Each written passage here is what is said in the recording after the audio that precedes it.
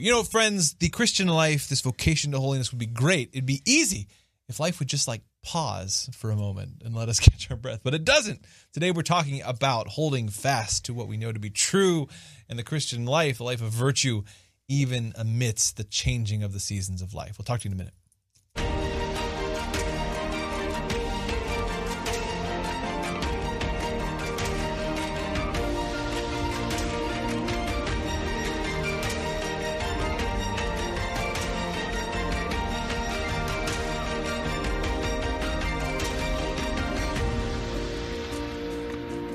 Well, hello, friends, and welcome back to Elevate Ordinary. I'm your host, John Mark Grodi. I'm Teresa Grodi. And we're back with another extraordinary, hopefully, conversation about the ordinary pursuit of truth, goodness, and beauty. Thanks for being a part of this show. Thank you for being part of this Manor at St. Anne's community, this community of people looking for those opportunities that God is calling us to grow in holiness, to imitate Him in our ordinary lives. The Manor at St. Anne's community. That is the name of our patron community that you can be a part of. If you can find your way to support this show, go to elevateordinary.com to learn about that and how you can do that. And to get access to that, download the Awaken app at theawakenapp.io. That's the best place to follow this show and other Awaken Catholic shows, other good stuff, songs, prayers, other good stuff, as well as the patron community for this show. We invite you to be a part of that. So today we're talking about virtues more. We've talked, well, let me say this. We've talked a lot about virtues, and that's one of our main frameworks that we like to use to look. But we want to bring virtues into the ordinary aspects of everyday life, which is where the virtues belong. Exactly. Yeah, that's our kind of our frame. We're looking at the ordinary things and saying, okay, what's the opportunity that we're missing here? We're not just quite seeing it, and so, but with that in mind, sometimes it's easy to conceptualize the virtues and how I can take the opportunities if life would just stay exactly as it is right now.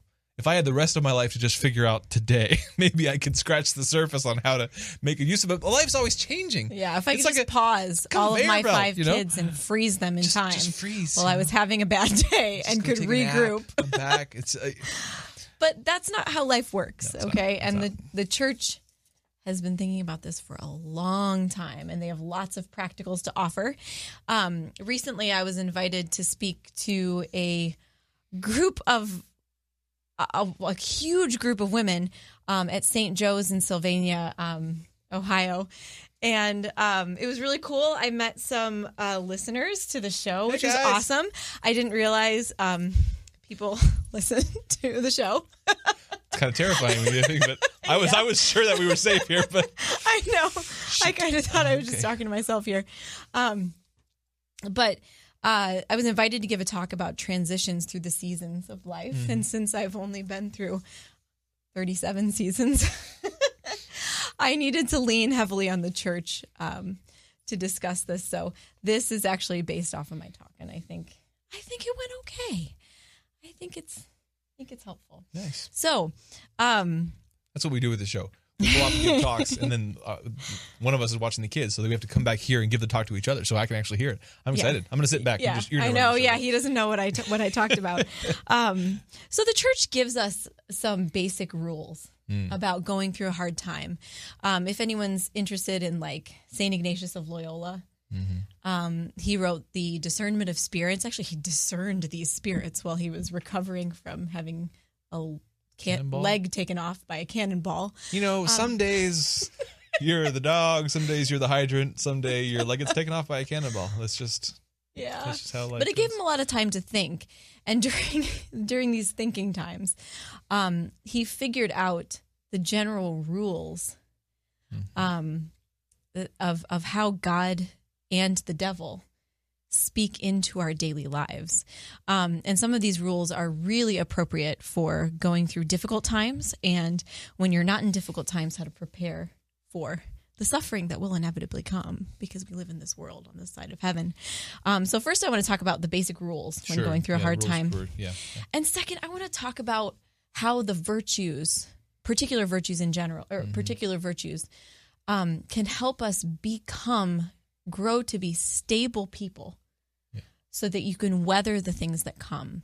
And I think that sometimes, you look at certain people and they appear to be perfect, or they're always even keel, and they just always say or do the right thing, and you're just like, I didn't get those genes.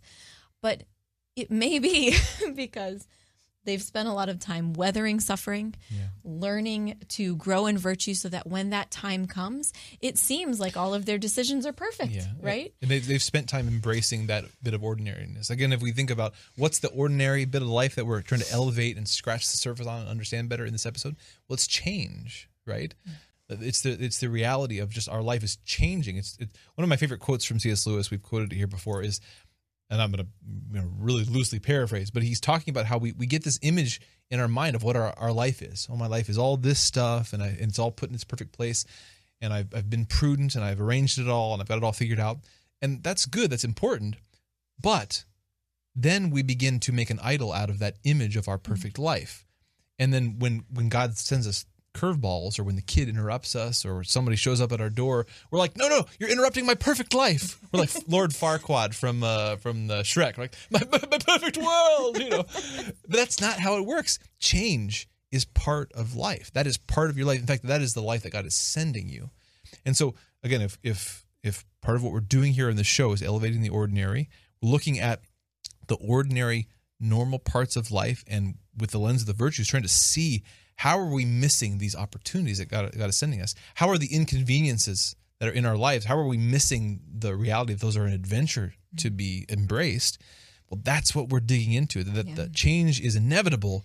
Are we ready to embrace it? And And then at the end of the episode, I want to briefly go through 4 stages in life and kind of pull out maybe some practicals, because I'm a big practical person. I'm learning how to be a general, big thinking philosopher kind of person, being married to my husband, but I tend to be a more practical and logistical person.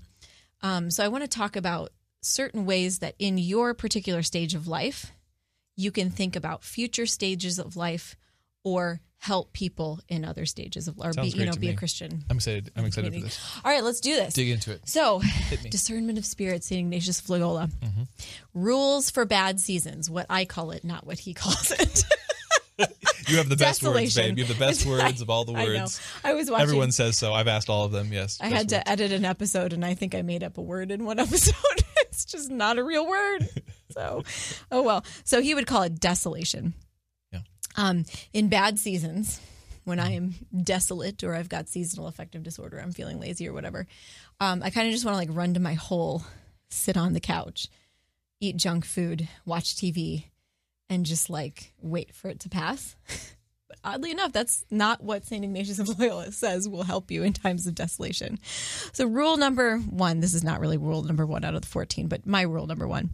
In times of desolation, never make a change, but be firm and constant in the resolutions and determinations in which one was the day before such desolation.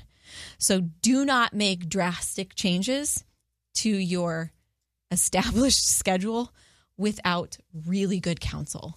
And not the friend who loves to be lazy too, who will just tell you, it's fine. Girlfriend. Yeah, I don't know. I know, right? I am that girlfriend sometimes. But stay firm to the decisions that you made when you were in your right frame of mind, basically is what he's saying. And number 2, however, insist on more prayer, more meditation, more spiritual reading. And this is my addition, more exercise, more coming out of oneself, more offering service to others and offering it up as penance. Because we want to run to our little holes and watch comfort TV and eat comfort food. But really the antidote to bad desolation times is to come out of yourself, come out of that, stick to the schedule you had, stick to the prayer routine that you had, and, maybe slightly increase the prayer routine. You don't want to go crazy and burn yourself out any further. But just, if you fast if you normally fast, let's say between meals or something like that, and you don't go without snacks, go 1 minute longer, is what St. Ignatius would say, go 1 minute longer. Don't go an extra day longer. Don't skip an entire meal, but just push yourself 1 extra minute and offer that minute up as penance.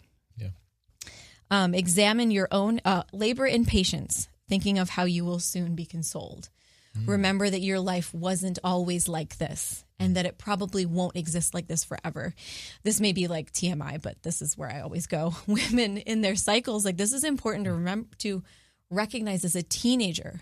Teenagers oftentimes are not like teenage girls are like not looking at their cycles and thinking it affects their lives. But you can get to a place where you're feeling so good because it's at a certain time in your cycle where you're biologically just feeling better.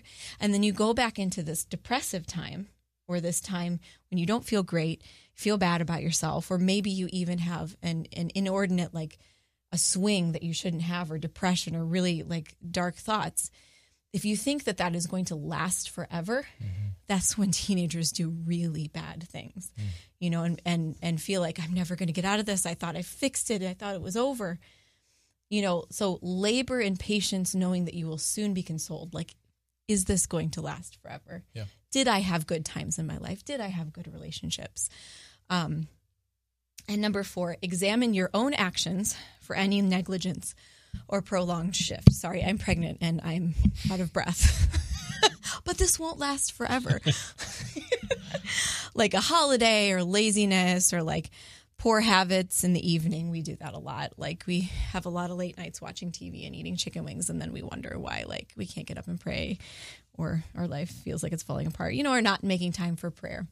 So those are 4 basic rules that the church gives us in times of distress. Yeah. Right? Mm-hmm. Any thoughts?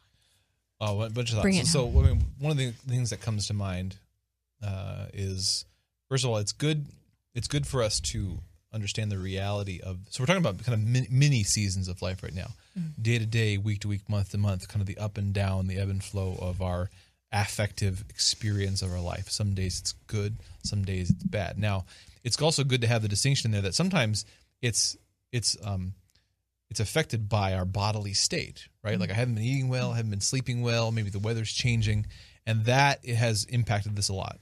And that's good to know, because if you can see that, oh, hey, I didn't sleep well for 3 nights and now I'm feeling kind of crappy. Like I shouldn't conclude that, you know, like prayer doesn't work in the morning. Prayer, yeah, that's right. Prayer doesn't work. I'm going to stop praying. No, I need to work on my sleep schedule and take heart that things can get better. Now, there can be a physical side to this, but even when you kind of are working on that side, then there can be a more spiritual up and down as well. That's just part of the spiritual life too. But it's good to eliminate the low hanging fruit. Like, oh, have I been eating well? Have I been sleeping well? Am I getting some exercise? Those things are important. Okay, so you attend to those and you hold to that self-care in obedience to God and as a steward of your body, even when times are rough. Now, then within that, then kind of a step deeper, as he gave us too, is then, okay, well, on a more spiritual level, like, have I actually been praying? Have I been, you know, are there sins I'm holding on to? Have I been doing anything spiritually that is contributing to this spiritual state that I'm in? And so that's to attend to too. Oh, I haven't been to confession for a while. That happens a lot with us. Like we realize, oh, I haven't necessarily mortally sinned, but there's just been a real buildup of just lots of little things, and I'm feeling the weight of it. So you attend to that. Now, even with all that, then sometimes our life does, even so, our spiritual life does just have times of this consolation and desolation. That's just part of the undulation of the spiritual life. And so, as he said, even in those times, even if I can't see anything I've been doing wrong to contribute to this, well, then I hold fast and I remember, well, hey, this comes and goes. This is a time to hold fast to what I know to be true, even though the feelings have left. That was one of C.S. Lewis's definitions of faith, holding fast to what I knew to be true, even when the feelings have temporarily left me. And so you hold fast to what you know to be true. You hold fast to the prudent decisions you previously made, the schedule you made for yourself, the ways you were going to care for yourself and keep your life in order. You hold to those knowing that this too will pass, and there will be a better time to re-examine this and make any changes. But now is the time to hold fast. Yeah, and St. Ignatius, one of his rules for consolation is that essentially in good seasons, you have work to do. Right. You need to think about a stable schedule that you can set up. You need to think about your state in life and what prayer and sacraments that requires and how frequently. That will look really, really different for mothers with young children than it will with single college students. But in consolation, you have work to do to prepare yourself to not be unfaithful Right. to the Lord during times of tribulation. Yeah. And so This is an important one for me. Yeah. the way in which we become good, stable people for the seasons ahead of time is we grow in the virtues. Okay, so I want to talk about some specific virtues that maybe I'm sure we've mentioned here or talked about here, but it specifically how it helps you weather a situation, make good decisions, and prepare yourself for times to come. So the number one virtue is prudence.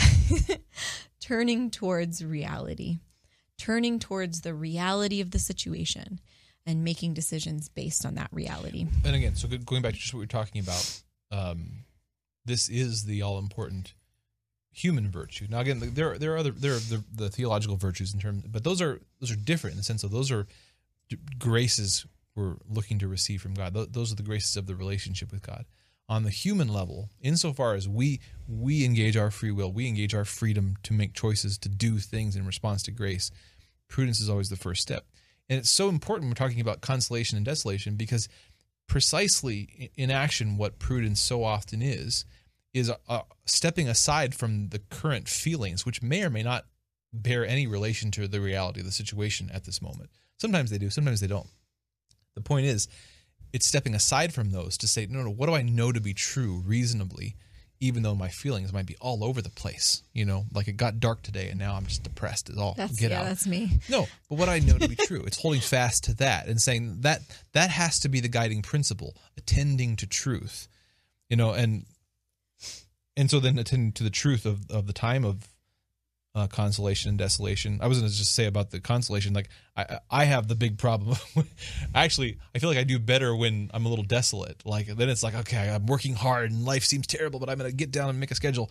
It's as soon as things get good, get organized, it's like, oh, well now I can relax. And it's like, that's the time to really to work on your schedule, to work on yourself, to work on being prepared for when and if things get goofy again. But yeah, prudence is that virtue, the habit of turning to truth and trying to remain there and hold on to that even when life is feeling really difficult and dark. Yeah, and I think the most important reality to turn to, especially when you're in a difficult season in life, is that God exists and that he is faithful.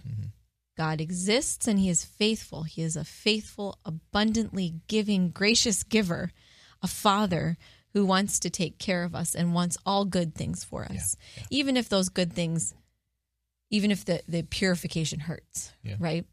But that he exists and he is faithful and that what the church teaches is real.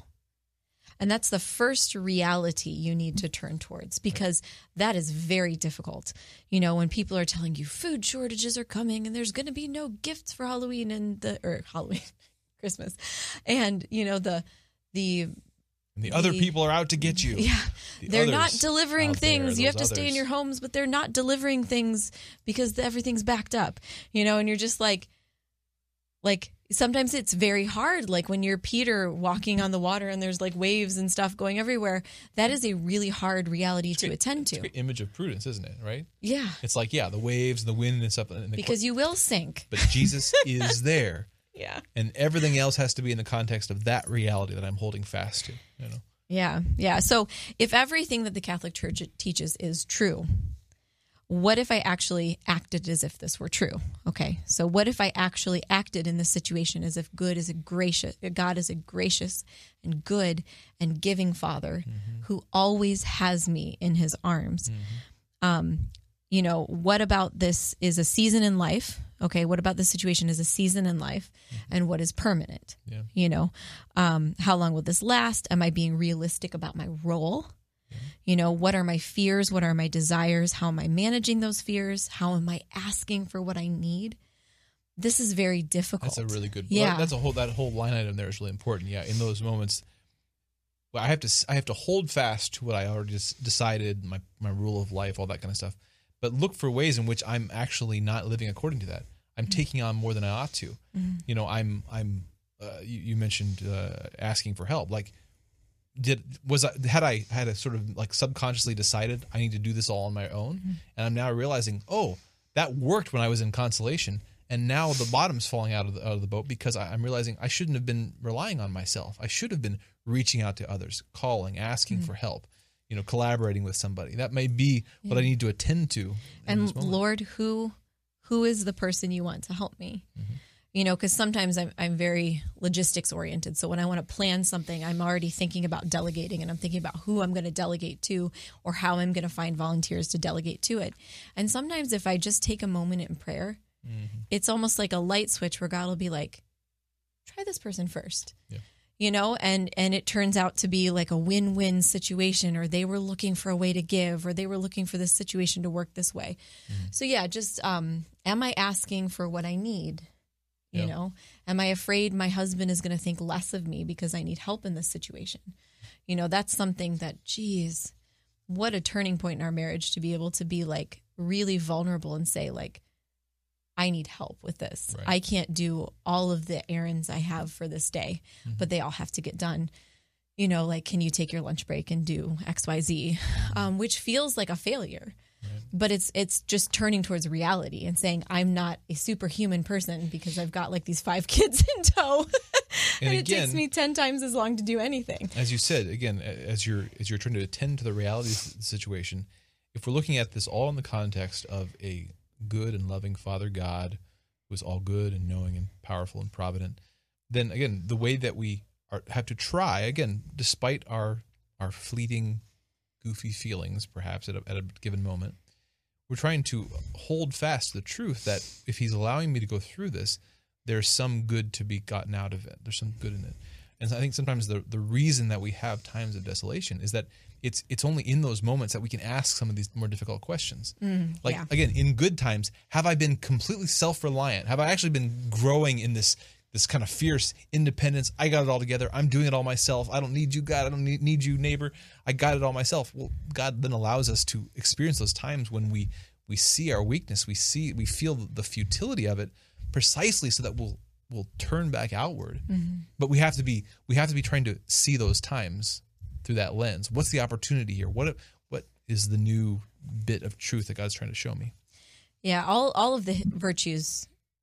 Well, all of the human virtues. Yes. I'm not a philosopher, so you'll have to change my wording if it's wrong. Yep. I really hinge on reality. Okay, so there are other examples of like just to flesh it out. Sometimes it's good to think about the vices that oppose the virtues, so we can better understand them. So other responses to reality would be pride and sloth. Right. So they're both, pride and sloth are both a way of escaping reality. Pride says that this reality is beneath me. It's this thing that I'm looking down on, and I am bigger than that, and I am better than that. And then sloth is you're looking up at this reality, and you're just thinking like, oh, this is too much. I can't do this. This looks like a good and great and wonderful thing, but I just can't. I'm just going to sit on my couch. They're both Satan's I will not serve. Non serviam. I will not serve. God, they're both a no to reality and the reality's author. They both kind of go in a different direction, different attitude, different ethos, but really they're intertwined. They're two sides of the same coin of one way or the other saying no to reality. Whereas, as you started with, prudence is turning towards reality. And one of the fruit virtues, I guess, is humility. Yeah, that's rock solid. In which you, like, I'm embracing the truth, the reality of who God is and who I am. That's humility. Yeah, who God is and who I am. I'm here for it. I want to be a person of reality. I love reality. That's your thing. Yeah, and then humility. Out of humility, magnanimity is born, the virtue by which man pursues what is great and honorable in his life, even if it's difficult. So the fruit of prudence in difficult situations is that you will end up with humility and magnanimity, where you do see these people who see these great things and are not afraid. Let me sum it up for the youths out there. If you can't even right now, I don't think that's youths anymore. Is that not youth? Babe. Is that us? Yeah. I'm getting old.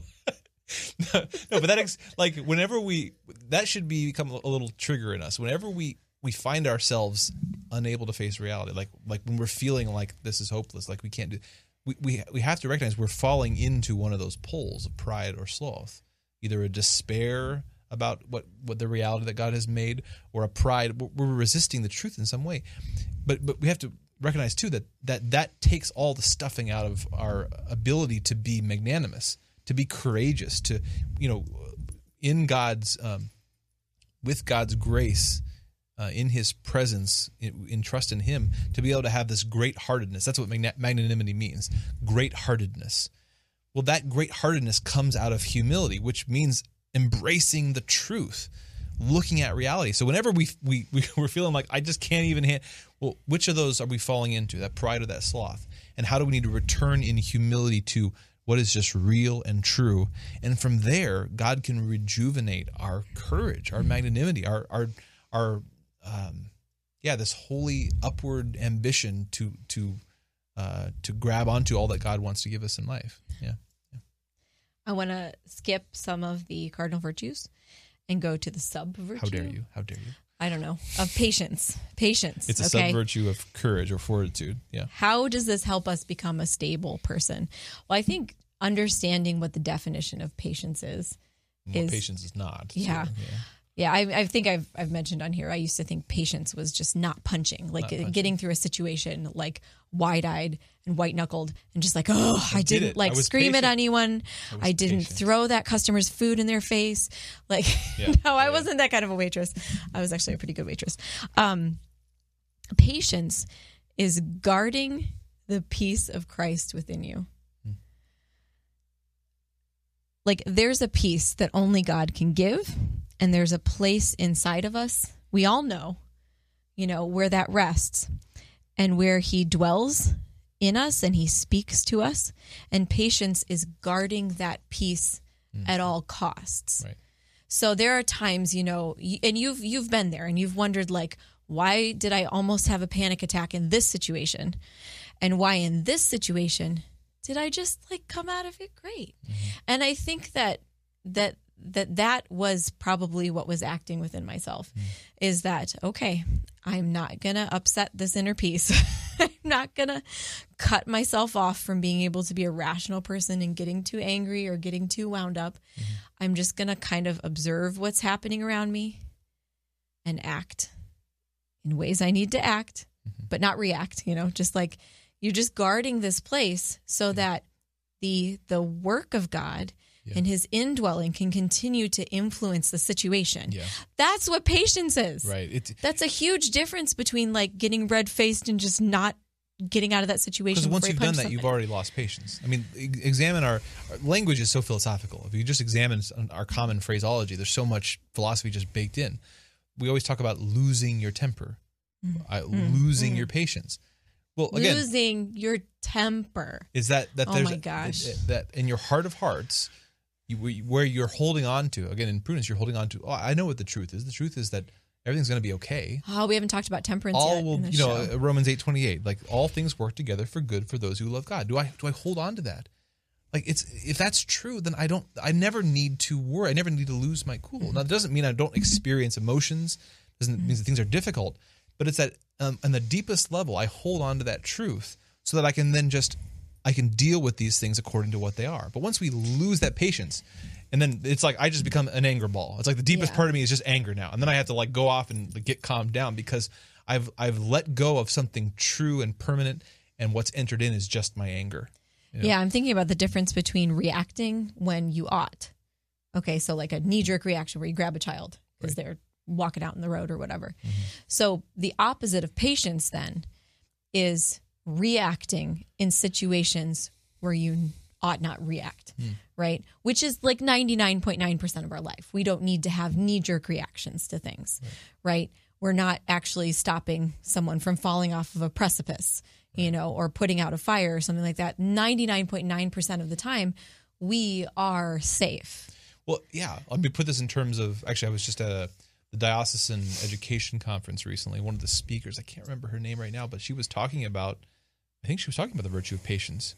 And she was talking about how patience as a sub-virtue of courage really deals with our human fight, flight, or freeze response, right? In that there's a liminal space between the stimulus and then one of those responses where we can guide our body, guide our passions to stay in the truth of the reality that I'm not really in danger. I'm not getting eaten by a bear right now.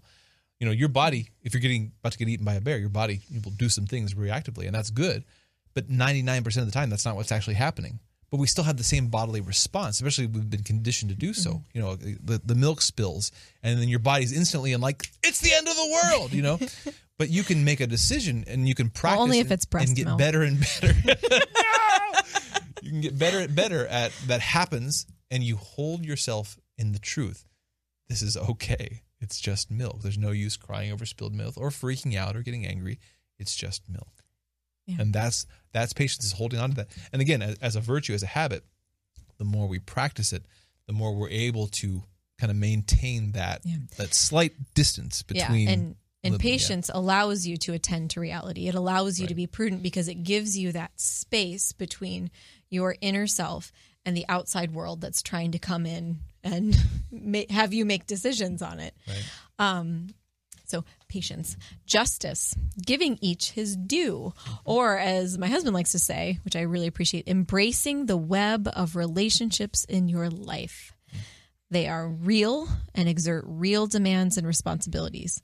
The relationship with God is real. The relationship with spouse is real. The relationship with child is real. The relationship with employer is real. Mm-hmm. The relationship with neighbor is real, like your physical neighbor, for sure. This is a good example of one where we especially need to attend to it and work on it in times of consolation, right? When the sky is clear, you know, and things is bright, you know, it's bright out, you know, and we're feeling good about life. That's the time to do the soul work of saying, okay, Lord, like I want to think through this. What are the different aspects of my life? Are they in order? Do those priorities, are they reflected in my schedule, in my money, in my attention? And how do I, you know, make a plan of life to reflect the truth of that web of relationships, God first and spouse and kids, etc. Yeah. But you can't do that when it feels like the world's coming to an end. That's something for the good times, so that then you have that rational content, you know, the truths of what I owe to God and family and neighbor. You know, I've already thought through and kind of worked that out and been practicing that. So then when things feel bad, then I can hold fast to that. Well, so I think when, like practical for when you do need to attend to the web of relationships in your life and your justice in your life during a difficult situation, you can look at the people who are a part of that situation, call them together, and have kind of like a common rallying cry. We did this recently when we were taking care of my dad after his surgery, you know, where we went one dinner, we were with the kids and we were like, guys, like this is going to be such an honor.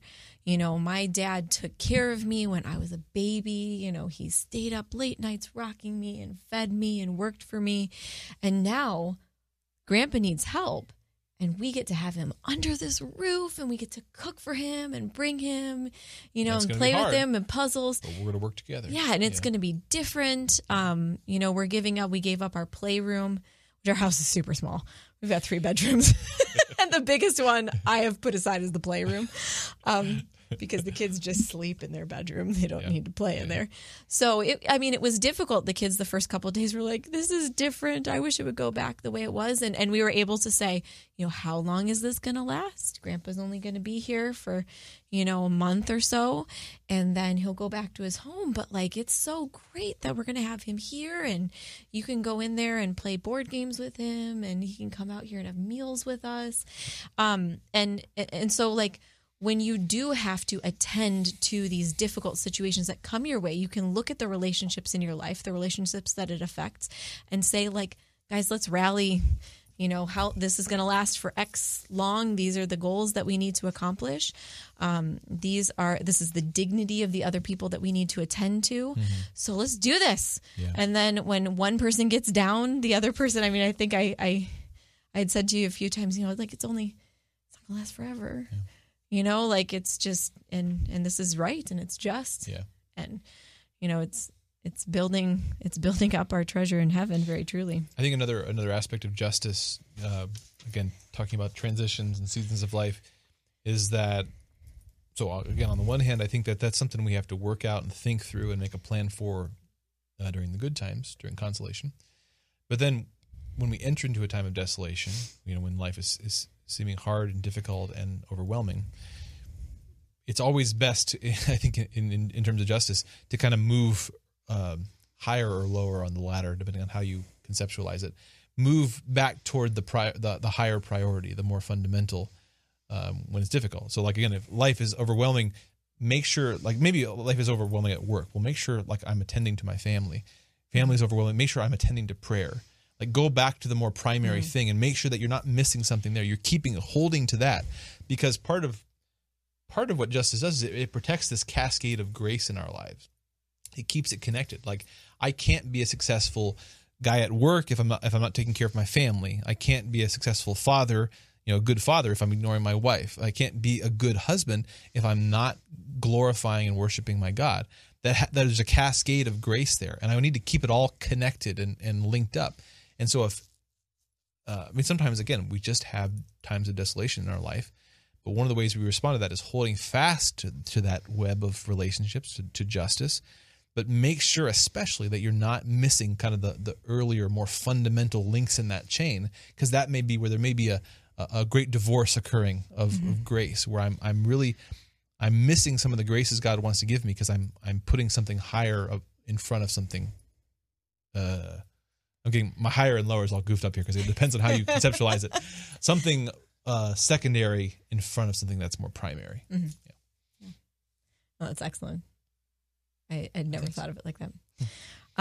So now, with the time that we have left, I'd like to get into some practicals with the different stages in life, because part of why we want to weather situations well, and learn to weather them well and learn to be stable people is not, it is for the sake of our souls, but it's also for the sake of other people's souls. Right.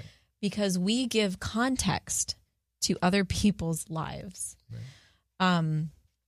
And the world is ready to give context to our lives. You don't have to search. The world will search you out and tell you how you should be living this stage in life. And so it'll give you a narrative. It'll give you a narrative. Yeah. Yeah. This is how wives behave. This is how husbands behave. This is how, whatever. You're a victim, blah, blah, blah. Oh, don't throw words out there. My point is, there's 1,000 narratives out there. We can't use language. And we want to only attend to what the Lord is telling us about life, His truth. Yeah. Yeah. So, keeping this in mind, as a Christian, the framework for our existence is the family. Yeah. Everyone comes from a family, and we have broken families. I know I don't think that there's any one of us that can think of our family in a big, like all of my family members without there being hurt in there, without wincing a little bit. But the reality is that we all come from families. It is God's primordial way of continuing His church and His creation here on earth. So, in the beginning of our lives and at the end of our lives, we are taken care of. And in the middle of our lives, we take care. Yeah. And the work of the Christian never stops. We don't retire. Maybe when you're a baby and you don't know what work is. Baby's got work to do. They got to poop and they got to eat. Sorry. The work of the Christian never stops. They're doing their Christian duty. So we need to be mindful of those in other stages, as well as attending to the duties in our own stage. Yeah. So I kind of for the talk, because I knew there were going to be children there. I wasn't talking to kids. I broke it up to college and single life. Mm-hmm. Okay. Newly married young children, sure. Empty nesters, and then old age, wise old age, which I hope I am wise. Getting real here. That's coming up real fast. Yeah. So fast. Oh my gosh. Keep calling with youths, babe. So college and single life, you need to attend to the reality that you are more free. I know sometimes that like education makes you feel like you are less free, or the system, the education system that you're in, you know, or the work that you're trying to accomplish to get into your career, to get into the next stage of your life. It feels overburdened, but you are more free than you will be in the future. Right. So you have to really attend to that freedom and do something with it. Binge the sacraments. I mean, that college is a time for you to be binging the sacraments. You're just full of good T-shirt slogans. Hey, patrons! A quick commercial here. Like I think it's $50 patrons. We do actually now have a mug. We got a couple people got to send mugs to now, but Teresa's last cool slogan for mugs was "I love reality." That's our Prudence quip right there. So maybe binge the sacraments will be our next one. Anyway, continue. College students binge the sacraments. I don't know. Somebody comment or whatever below. Is there a below on these things? Where am I? Yes. The YouTube. If you have a better, cooler way to say it. Okay. Yeah, like binge the sacraments. Well, it's what you were saying earlier. Again, the truth of, let's call it this, like adult but single still. So like you're not in your vocation yet. You're not married. You're not committed. There's this liminal space, whether or not somebody's going to college, like or the kind of education they're receiving. There's this space between childhood and being locked into a vocation. Yeah, very few people go from being a child to married. Right. I mean, there's usually some space in there, and that is a time of real freedom because you don't have to be. You can leave your school, and you're not married yet. You don't have a ring on your finger. You're not committed to a convent, you or can drop your you're not class. a priest. Like that is the time you have a lot of freedom, and that's why it's also a time of getting into a lot of trouble. But you can use it. You can make a choice to say, I'm going to use this freedom as a time of consolation. I'm going to use this time to binge the sacraments, to grow in a prayer life, to set some patterns in my life that I want to carry me all the way through whatever happens next. Mm-hmm. Yeah. I lost my train of thought. Pregnancy. Binge the sacraments. Binge the sacraments. No. So what are the things that will prepare me for my vocation? So being mindful of another stage in life that's coming to you. That's a great point. And also being mindful that there are other people in other stages of life who have needs. Mm-hmm. Okay, this is a good time to volunteer for babysitting. This is Kimberly Hahn in Steubenville had this amazing system set up where the college kids at Franciscan got paired with a mother, a mother's helper, or, like a mother's helper's position. Right. And the people who the students who came are like without their families for the first time, and so they would come and help for a certain number of hours, watch the kids with the exchange, that they would participate in a family meal. Mm-hmm. So you get to be present at a family. And a lot of these kids came from bigger families, miss their siblings. And then also that they get to do laundry at your house. Right. And so it was just like this, like it was great. It helped them be mindful of the stage that they may enter into, but then at the same time offering service to that stage when they're in a more free state. Yeah, that they're more masters of their own time. Yeah, one of the goofy. I think last episode we were talking about socialization and different aspects of that. One of the goofy things that happens in modern society is that we keep kind of like lock people into their stage of life, whether it's their age group in school. Or the stage of life that they're in, and they kind of stay there, and they're not exposed to other parts of life, and it contributes to people being very isolated and inward and self-referential, and kind of just seeing the whole world through the lens of this particular current stage I'm in. But the reality is, life is always changing. Mm-hmm. You're only a college student or a single unmarried adult, maybe for a short time, but and even if that lasts for a while, again, in human years, it's still a short time because life is really short. The point is that every stage you're in, you need to be interacting with people from other stages so that you're so keeping the reality in your mind. You can put it into context when you get there. This isn't all it is. I was a baby just a few short years ago, and I'm going to be an old person. And look how much this mom is like giving all of her life to that baby. Gosh, that was me. Sometimes I feel like I popped into existence when I was like 15. Right. And I was like totally self-sufficient. Yeah. And I don't even remember that people gave up their entire lives for me to exist.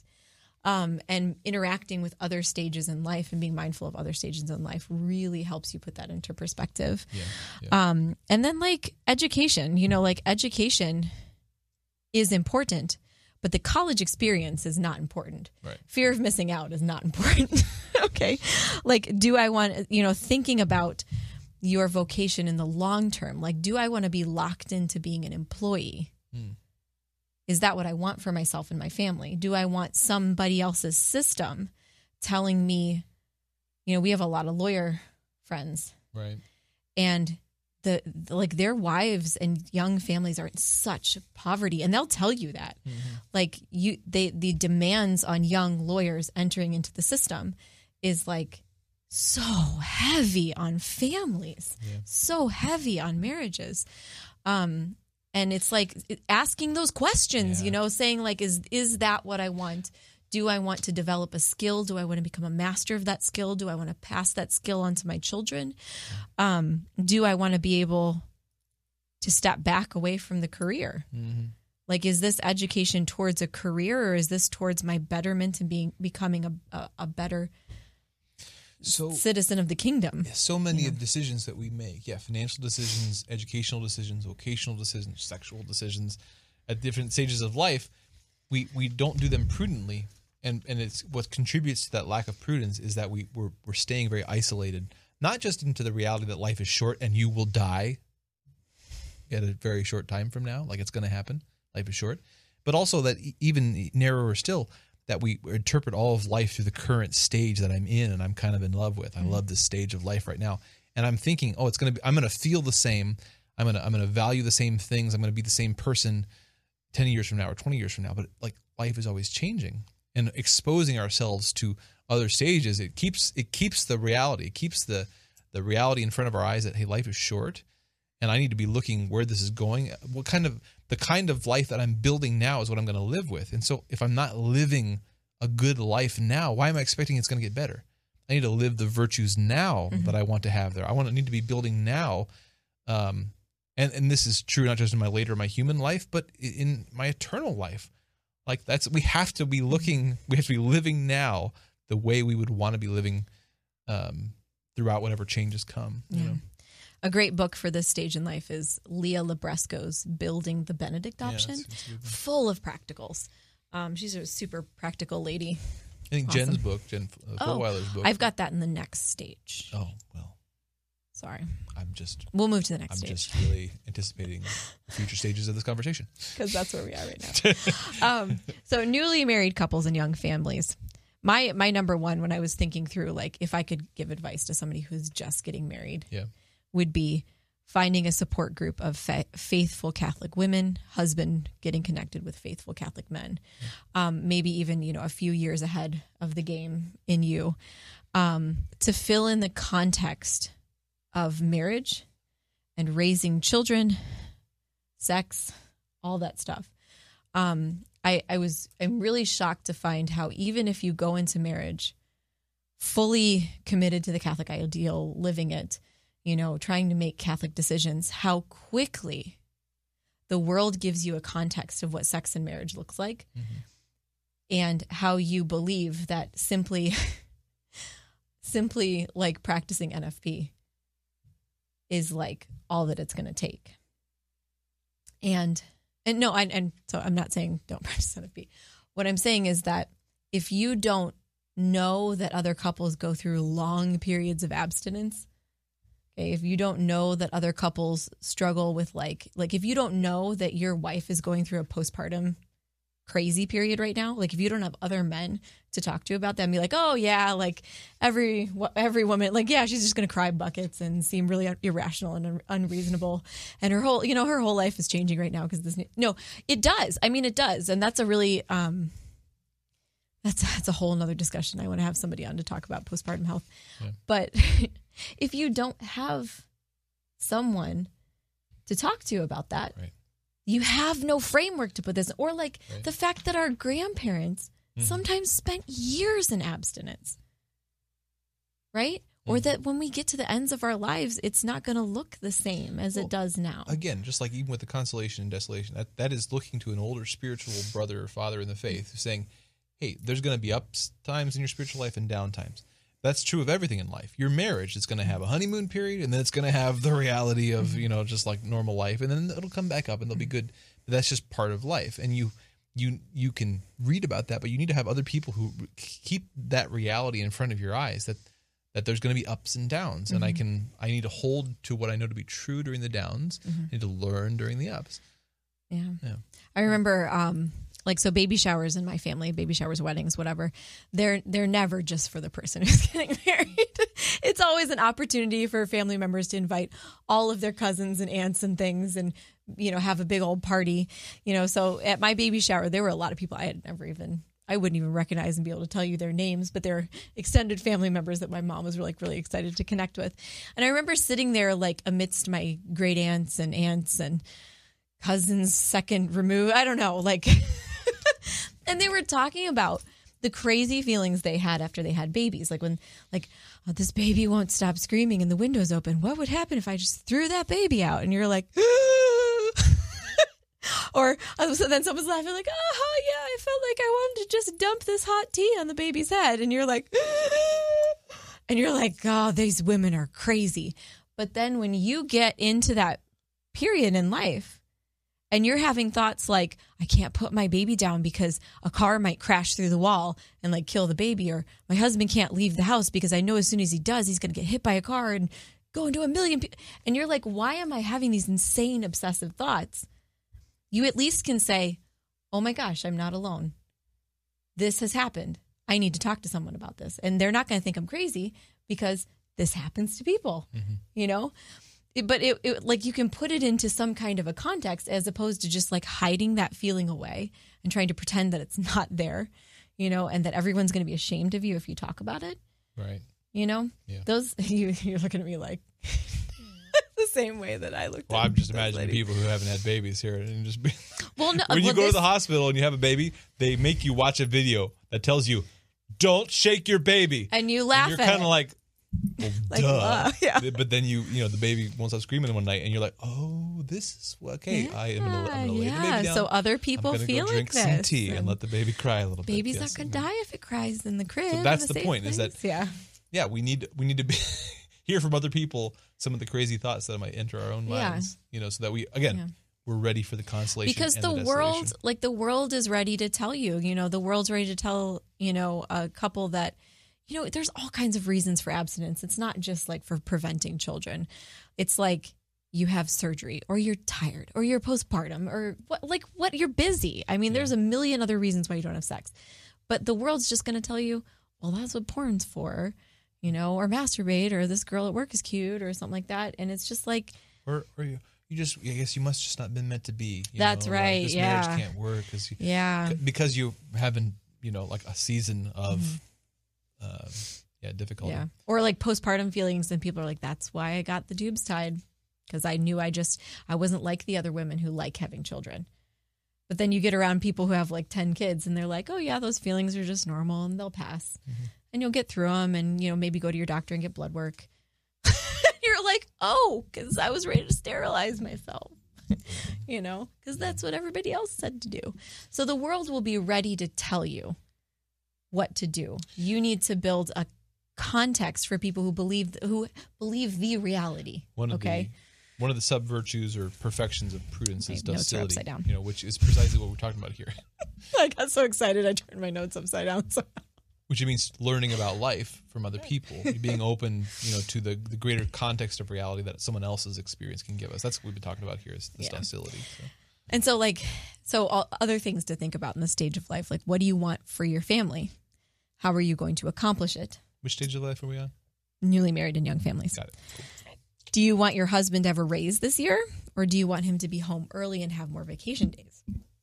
Do you want to plan on being somebody who will care for family members? We knew this before we even got married, that we were going to have a plan to care for aging family members no matter where we lived, whether it was a small apartment or a small house. Right now, we knew what room we were going to change into.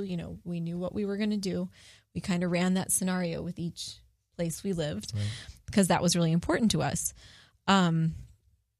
So do you want to work, if you want to work together, make a rallying cry. You brought up Jennifer Fulwiler's book. One Beautiful Dream is an excellent and hilarious book.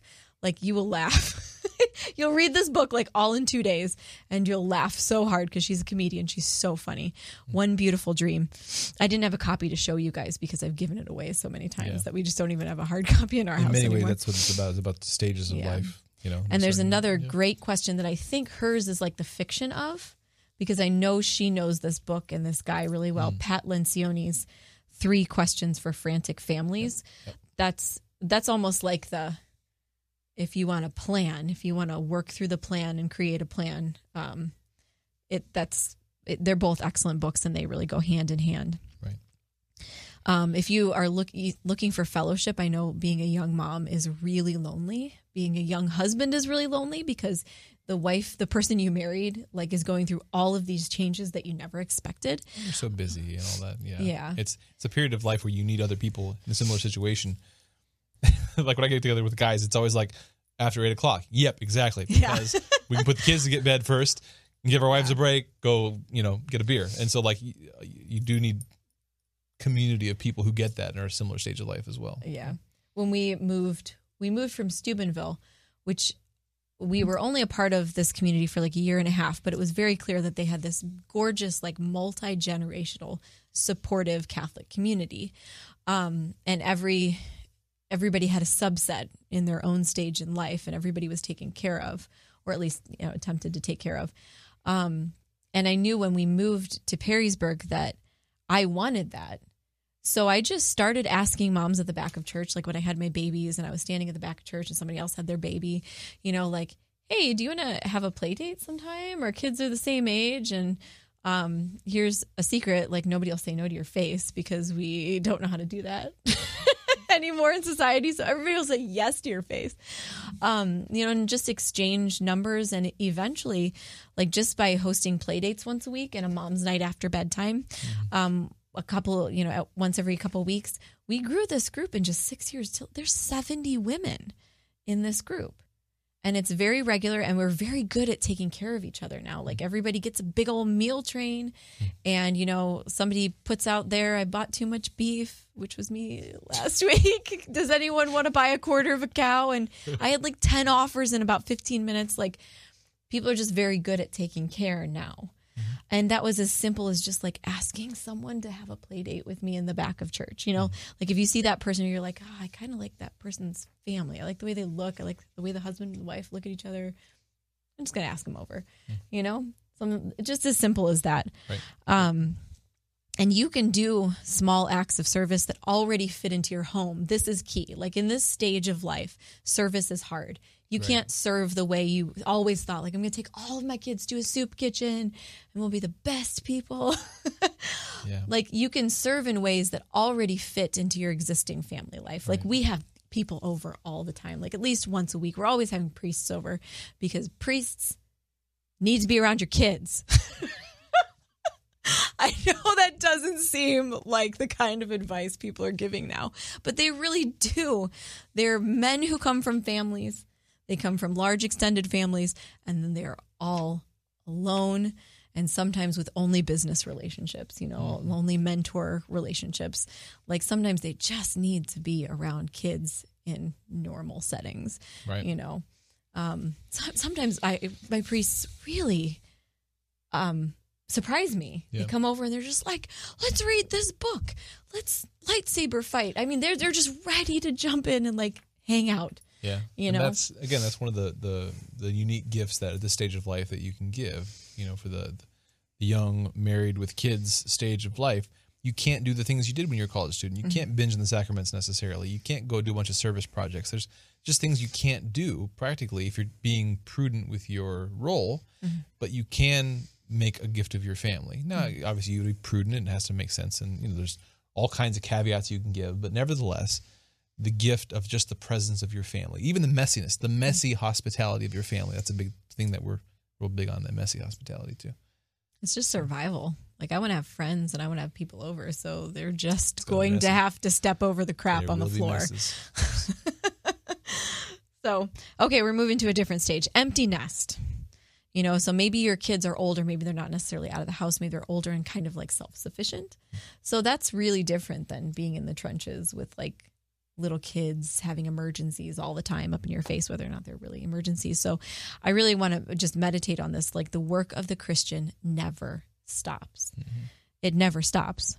I'm going to steal this from, well, I'm not going to steal it because I'm going to cite it. So this is Mark Barnes at New Polity. Nice. I think that this is maybe in the retirement episode of their podcast. The Christian life is characterized by work. This does not mean that the Christian life is characterized by work for a particular company. Why do we work? Why do we labor? Once we get beyond the needs for material survival, the popes have been very clear that we labor for others. The obligation to build up the kingdom of heaven for others doesn't cease. When you're finally getting to your retirement, the idea that you no longer have to do good works to build up the kingdom of heaven is false. Your work still has to be actively pulling in the kingdom of heaven. And again, that quote, which I did steal from Mark Barnes at the beginning of this, in the beginning of our lives and at the end of our lives, we are taken care of. In the middle, we take care. Yeah. In this stage of life, when your children are, self-sufficient and maybe they're not giving you a lot of things to do for yourself, this is a great time. A priest once told me these are the women that you get to babysit for events, right? Because they don't have grandkids yet and they miss having kids in the house. So be looking for ways to serve that we couldn't serve with children in the house. And attend to the reality that you are more free. Just like when you're a college student, you are more free. Yeah. A virtue we haven't talked about yet, we hit all the other cardinal virtues, but temperance, one aspect of all these stages is just recognizing that. So on the one hand, as you just said, there's no stage in which like we're done with the spiritual life. Like, we can stop like doing the active Christian life and just kind of rest on our laurels. That doesn't ever happen.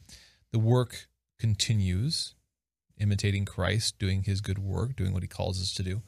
But it changes. And one of the things that can mess us up is that we get really attached to a certain stage of life. Our desire to continue doing the kind of thing that we're already comfortable and excited about, that can trip us up because we have to temper that desire, because those things were good, but they were for a purpose. They were out of obedience. They were embracing that stage of life. And we need to have a loose grasp on those when the Lord comes in and says, okay, now it's time to move on to a different stage, and there's different work to be done. It's a thing to assert your independence and say, I will not babysit for my grandchildren. I will not be that person. It's becoming a thing. And you know why it always gets broken and you're always like, oh, that woman gave in. Well, it's because because God draws us out of ourselves and we fall in love. And we want those kids just like we wanted our children. My grandpa said that. And you know what? My grandpa was my best friend. I was his little best friend. He babysat me for years. He was my only babysitter. He retired from his factory where he stood on his feet for like 30 years or whatever. Mm-hmm. And he was like, I'm not doing it. I'm not babysitting, Jenny. And he did. He babysat me every single day and we were best friends. Yeah.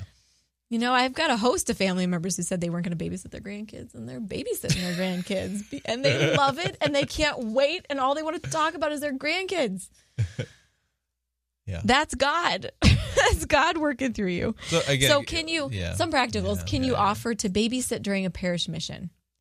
Can you say, you know what? I don't need to hear Dr. Hahn or awesome Father Nathan Cromley speak for like the 40th time. I've listened to them on the radio. I've got their CDs. I pull them up on YouTube and see them on AWTN.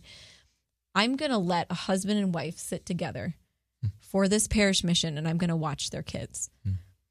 You get a parish mission for 3 days. You've got 4 or 5 kids. That's like $50, $60 a night for babysitting.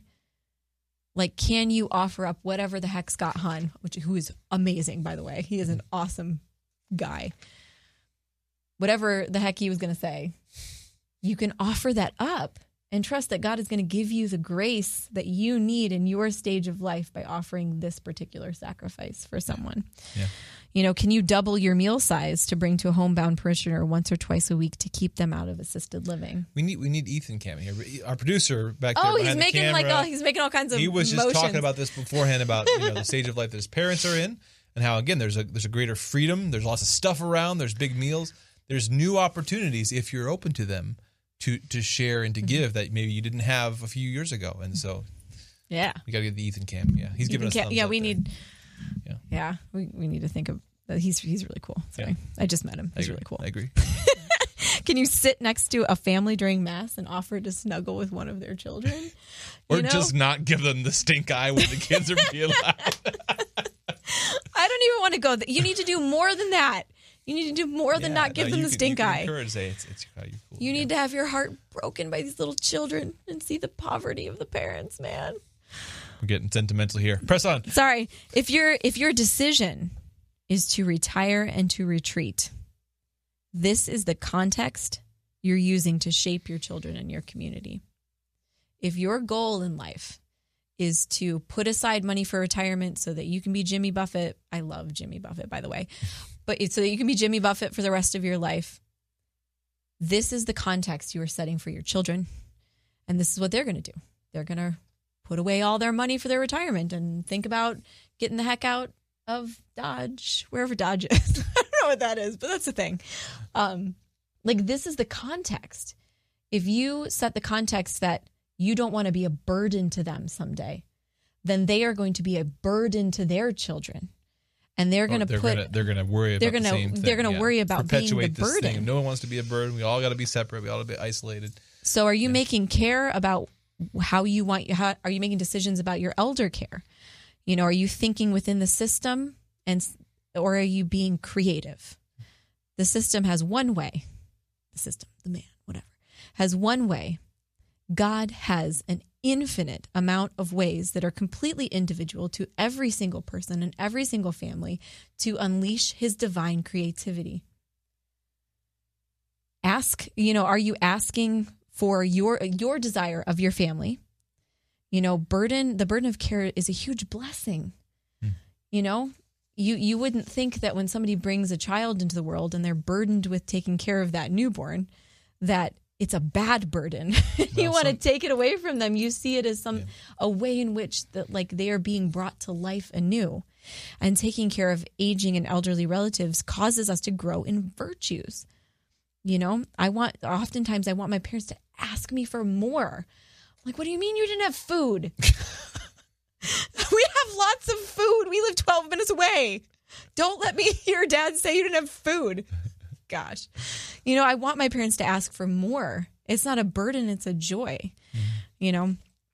So, and younger people, going back to the younger crowd, are we having discussions with our spouses and then with our parents of what we want for their aging care? What place do we want for them in our children's lives? Are we expressing to them that we want them more than we want our money? The world is telling your aging relatives that they need to put money aside for when they die to give to you. Is that what you want? Truly? Or do you want them emptying out their 401k to build a house on your property so that they can just be there and be with your kids?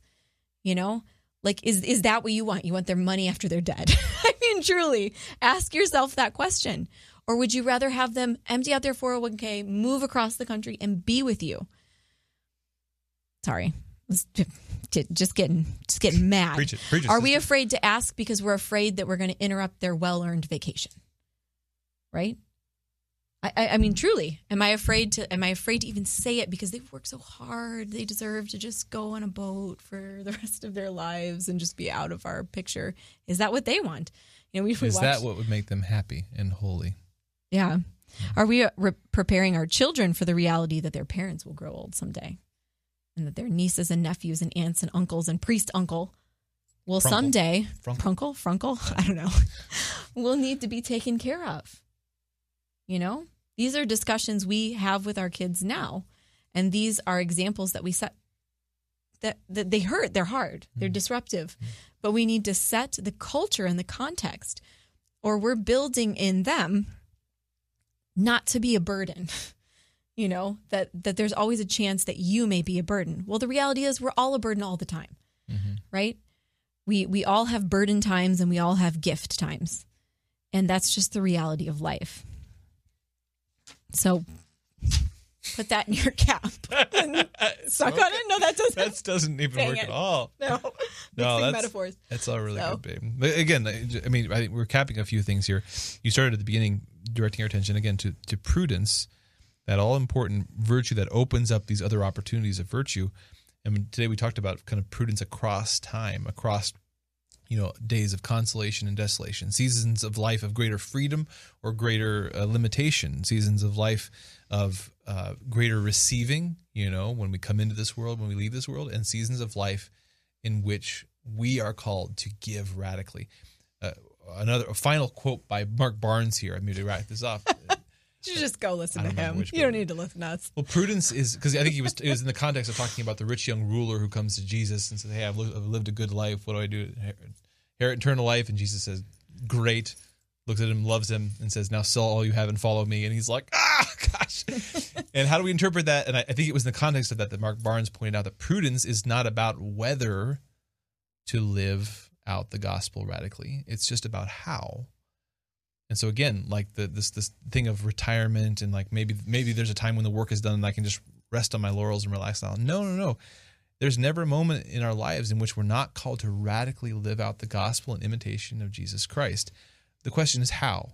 Mm-hmm. And that changes in different seasons, different times.